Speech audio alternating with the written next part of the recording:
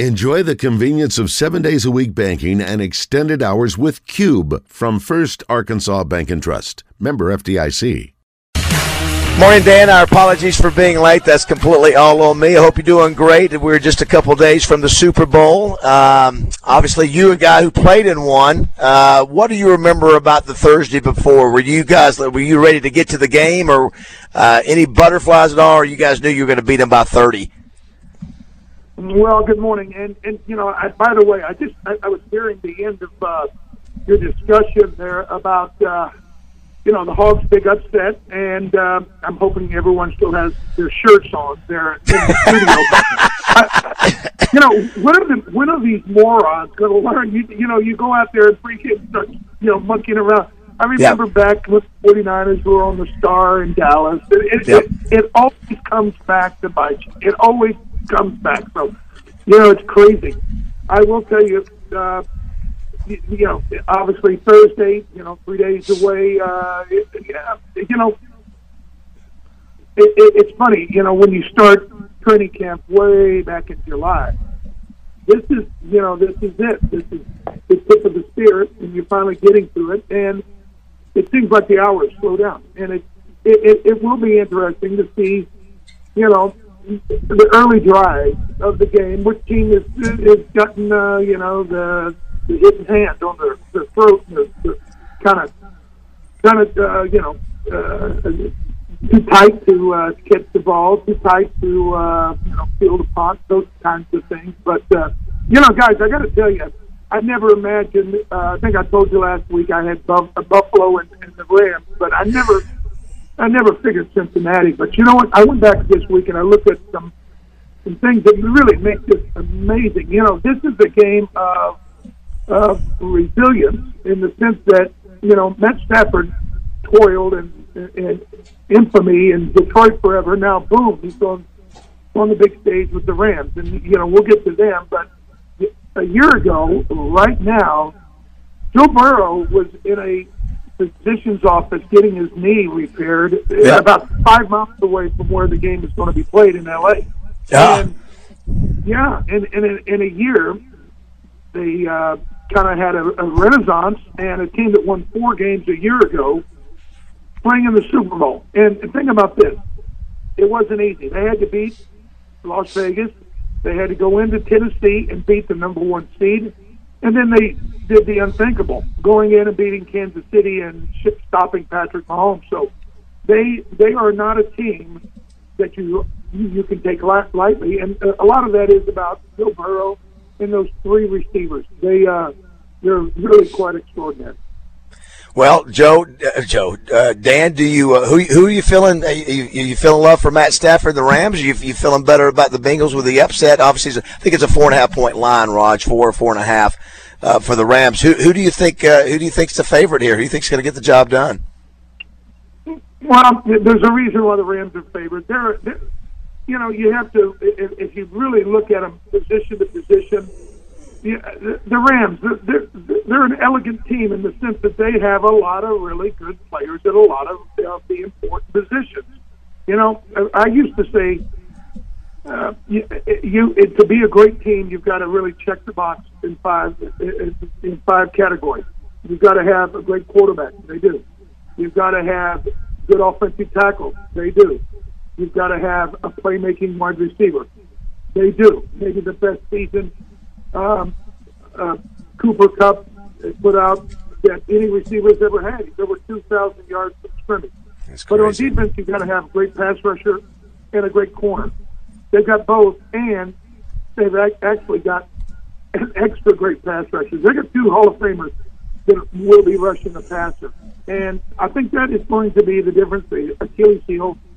The Bears played Cincinnati way back in October, and the Bears beat them. And they forced Burrow into 3 consecutive plays where he threw interceptions, and it was all because of pass rush pressure.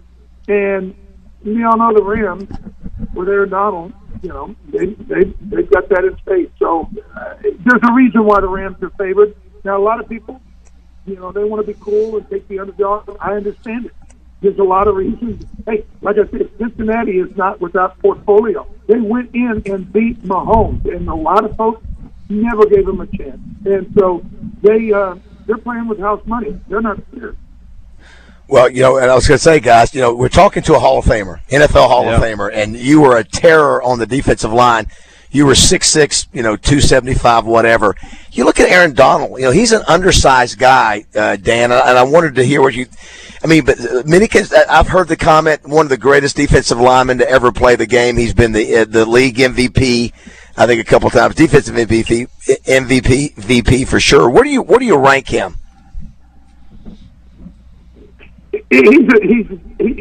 He's completely different than most defensive linemen that I think of when I kind of conjure up some greats of all time. I think Aaron is probably 6'2.5", 270, so he's not overpowering. But I think he has benefited from a couple of things. Number one, obviously with the rule structure now, the offensive line does not get enough practice.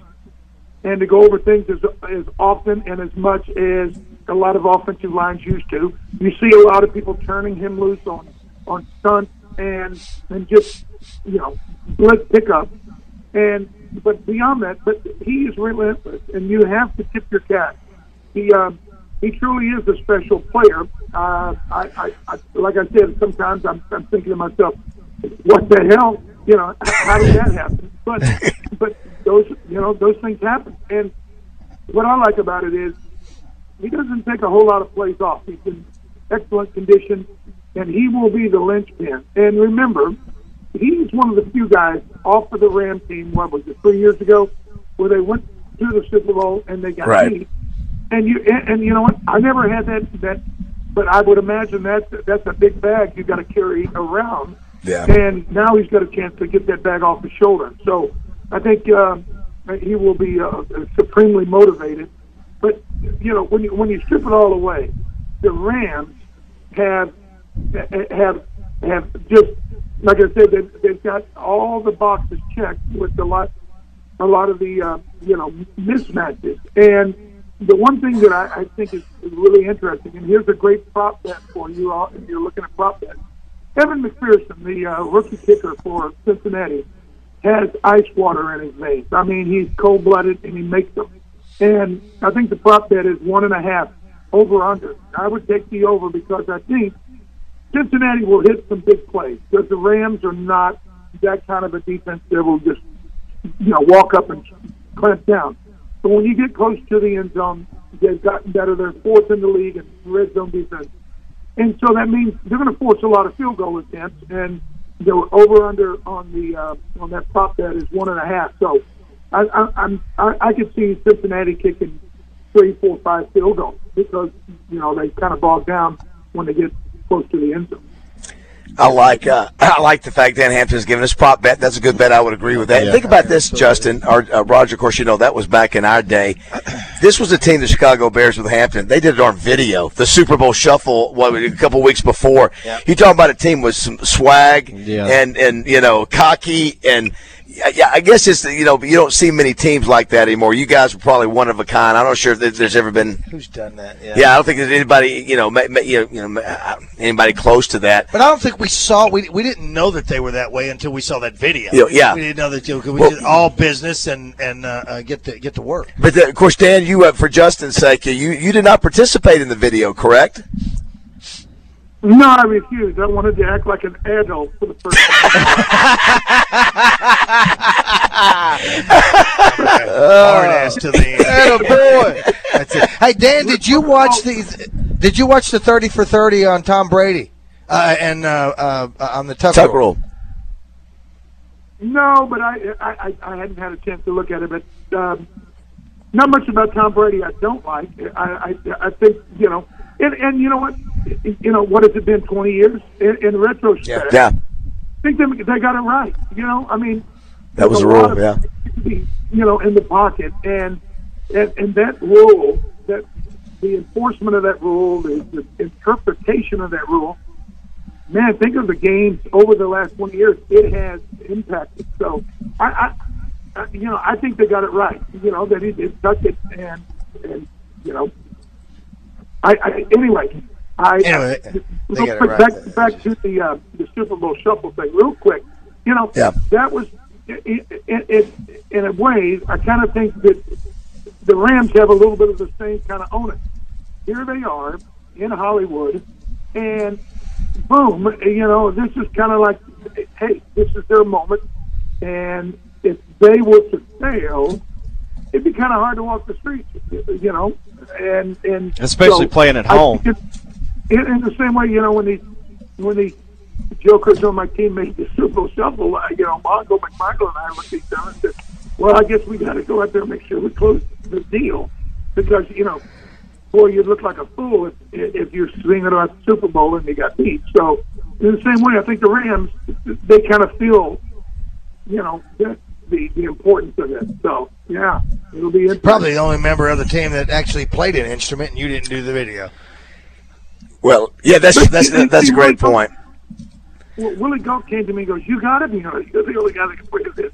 I said, no. Mm-hmm. But, it was a catchy tune, and I think the thing sold 8 million copies, and it was the runner-up Song of the Year, Video of the Year at the MTV Awards.